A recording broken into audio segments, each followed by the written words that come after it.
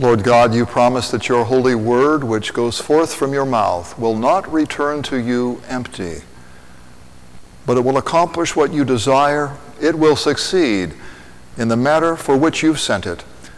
May your word have its way, we pray, in every heart this day, through Jesus Christ, our Savior and Lord. Amen.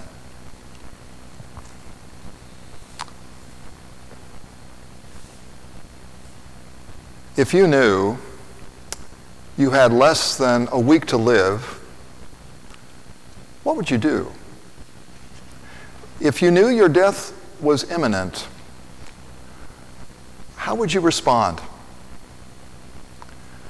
I think many of us would weep, if not for ourselves, for the loved ones that we would leave behind. But how would you respond? Would you pray more? Would you seek God more seriously? Or would you simply throw caution to the wind and say something like, I'm just going to eat, drink, and be merry as long as I can? In our gospel lesson for this morning, Jesus knows he has less than a week to live. He knows his death is imminent. And he also knows that his death will be unlike any other. He knows that his death will be a God-forsaken one. And although he's without sin, he knows that he will die as the most sinful man who ever lived. And I think we can also say the only sinful man who ever lived. Because as the prophet tells us, the Lord will lay the iniquity of us all on him. He will die rejected by his countrymen, abandoned by his friends, and disowned by his Father in heaven. In his death, there will be no mercy shown, no compassion given. He will die alone. And how he responds to his death is not only instructive for us, but more importantly, it is redemptive for the world. You know, the scripture says, the wages of sin is death. Now, a wage is what you're owed. However, in this case, the sinner's wage is not paid to sinners like you and me, but it's paid to the innocent Son of God. And therefore, St. Paul writes, he who knew no sin was made sin for us, that we might become the righteousness of God in him. You see, the wages of sin, what we earn, is death. But it's paid out in full to Christ. And therefore, the Lord gives eternal life to us in Christ as a free gift.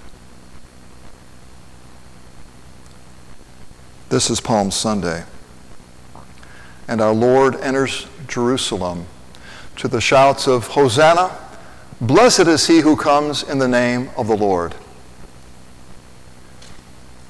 And it's interesting, those are the very same words we repeat here in the communion liturgy of the church.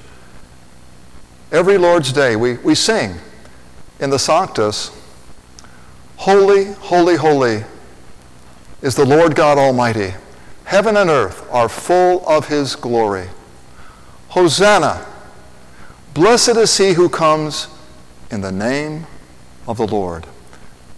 Those are the words we sing every Lord's Day before the consecration of the bread and the wine, before the Lord's word is spoken over those earthly elements, so that the body and blood of Jesus are truly present by the power of his word. Not by my power or any human power, but by the strength of his word.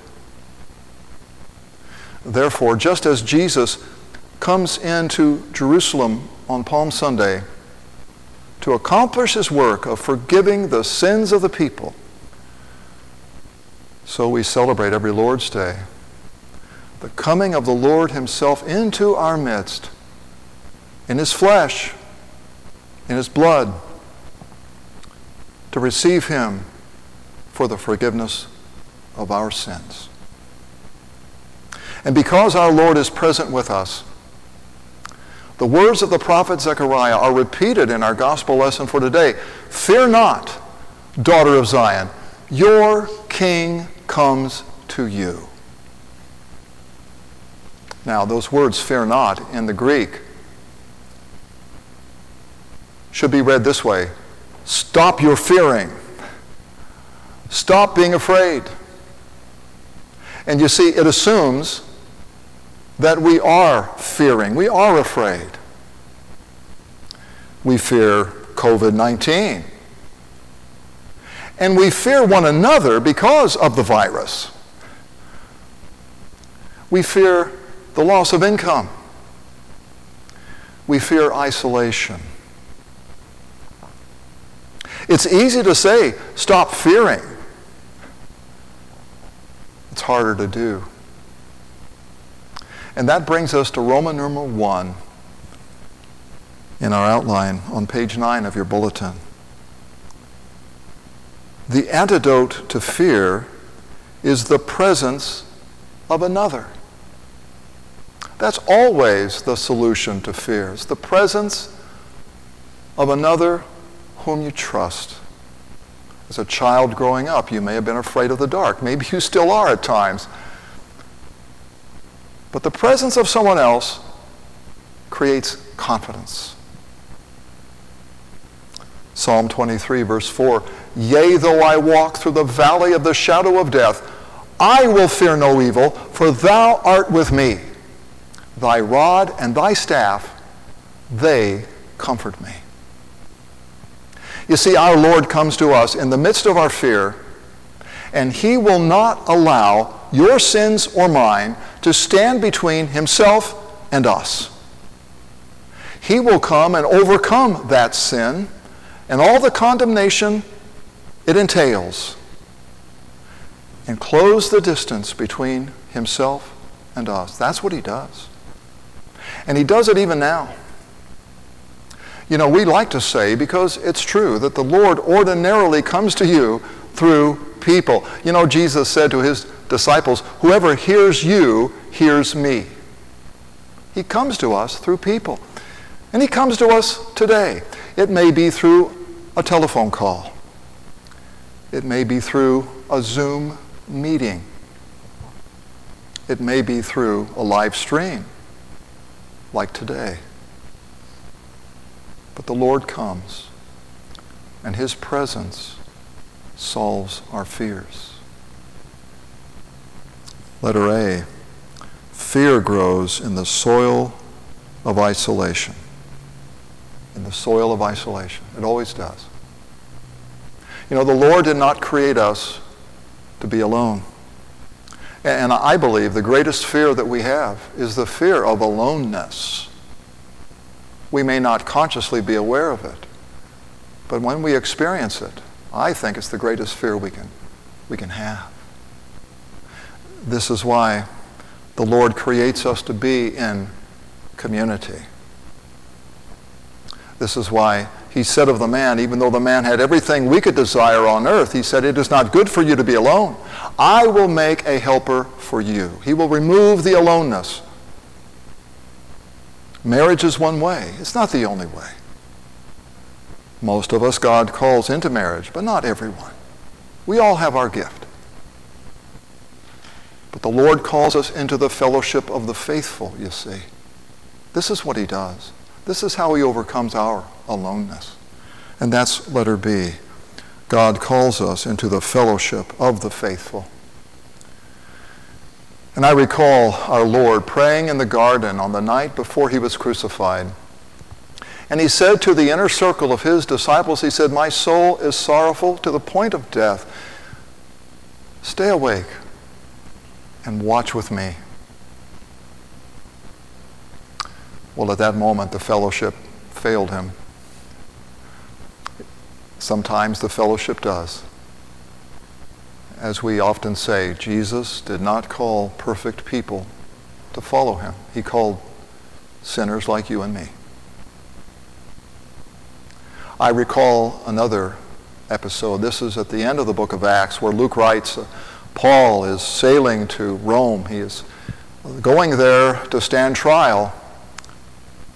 And he lands at the port just above Naples. And he's been through a long and wearisome voyage. Nearly lost his life. And we read in the book of Acts, chapter 28, that there were brothers and sisters, fellow Christians, who came all the way down from Rome. They traveled between 40 and 50 miles to meet Paul, to greet him, and to accompany him back to Rome. And we read that when Paul saw the brothers and sisters gathered around him, he took courage. He was heartened by that. You see, that's what the fellowship of the faithful does for us. That's God's intent. So, Jesus faces his own mortality. This is Roman numeral 2, being mortal. And that's signaled by the coming of the Gentiles in our gospel reading for today.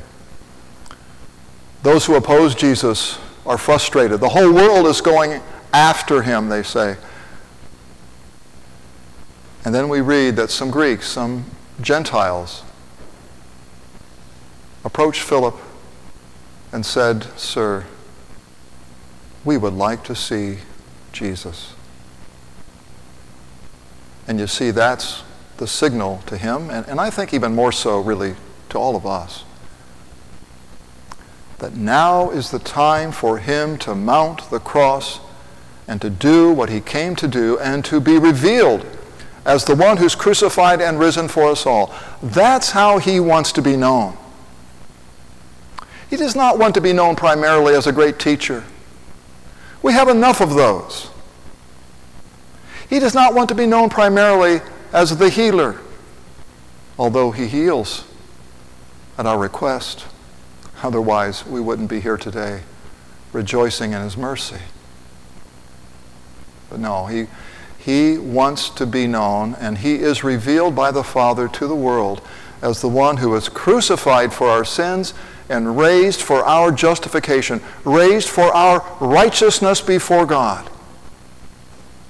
That's how the world must see him, and he knows it.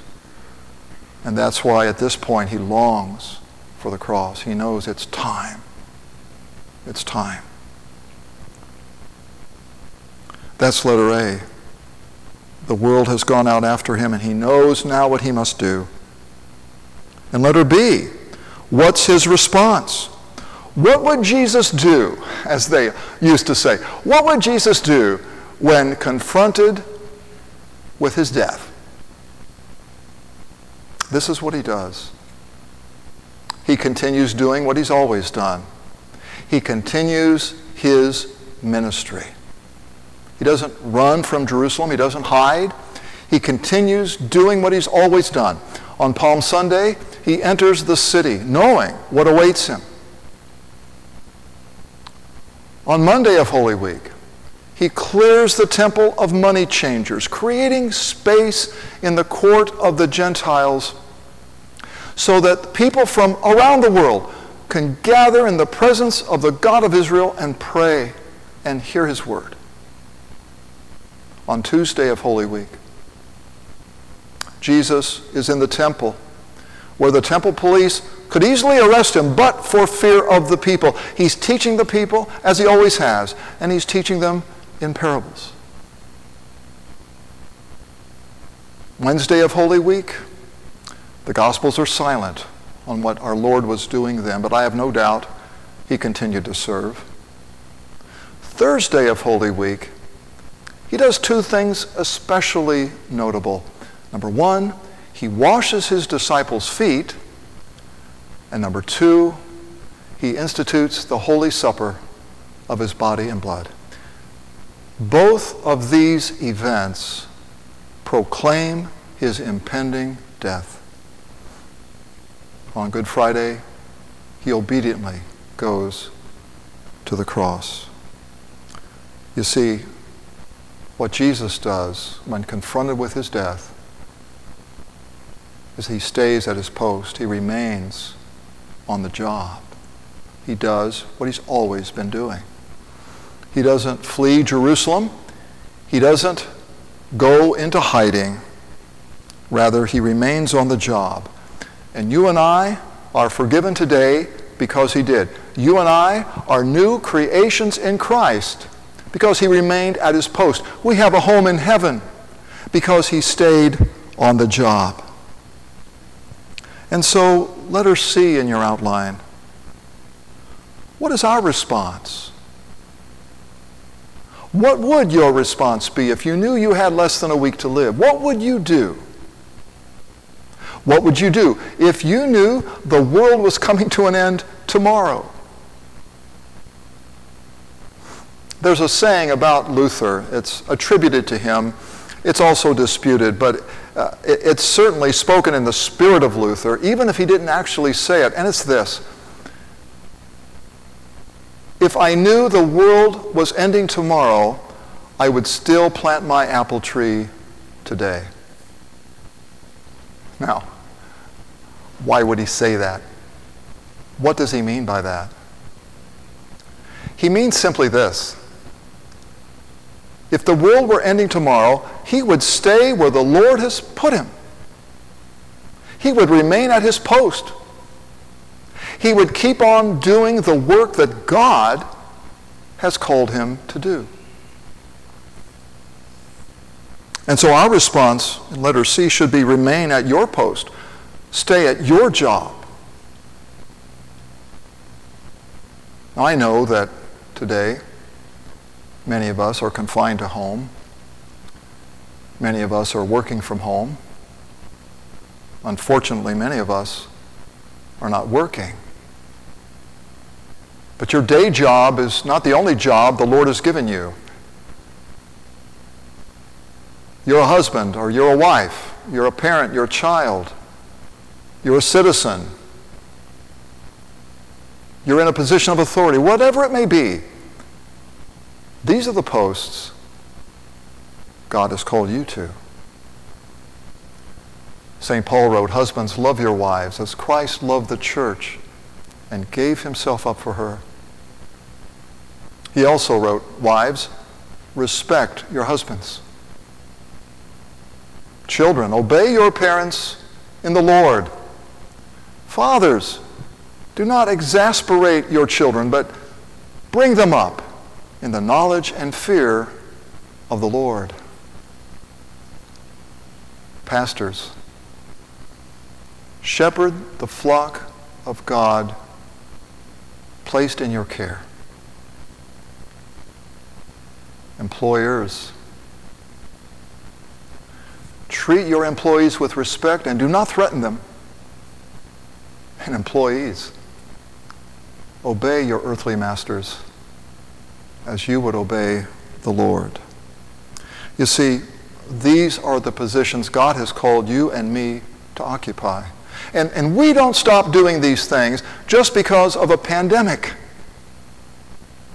We don't abandon these posts because of a loss of income or even because of a devastating diagnosis. No, we remain on the job. That is faithfulness, you see.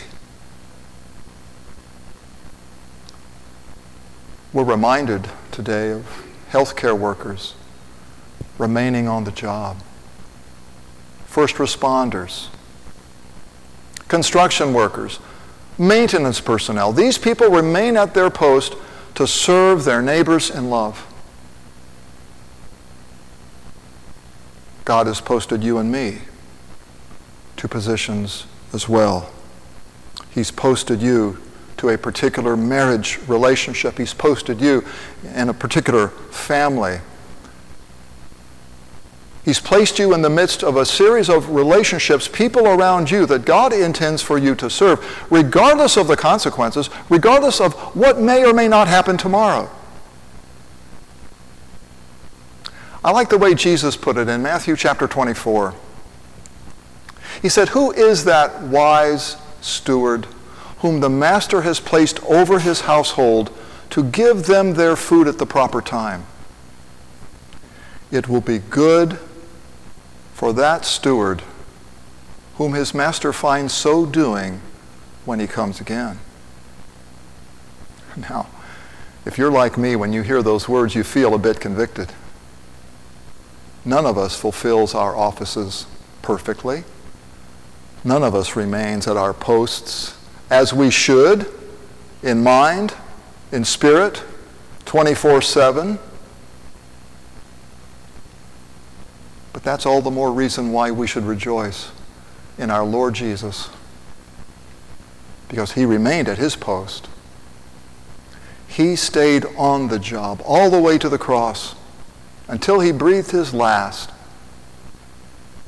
And therefore, you are forgiven today. You are forgiven in Christ. In Jesus' name, amen. The peace of God, which passes all understanding, guard your hearts and your minds through Christ Jesus. Amen.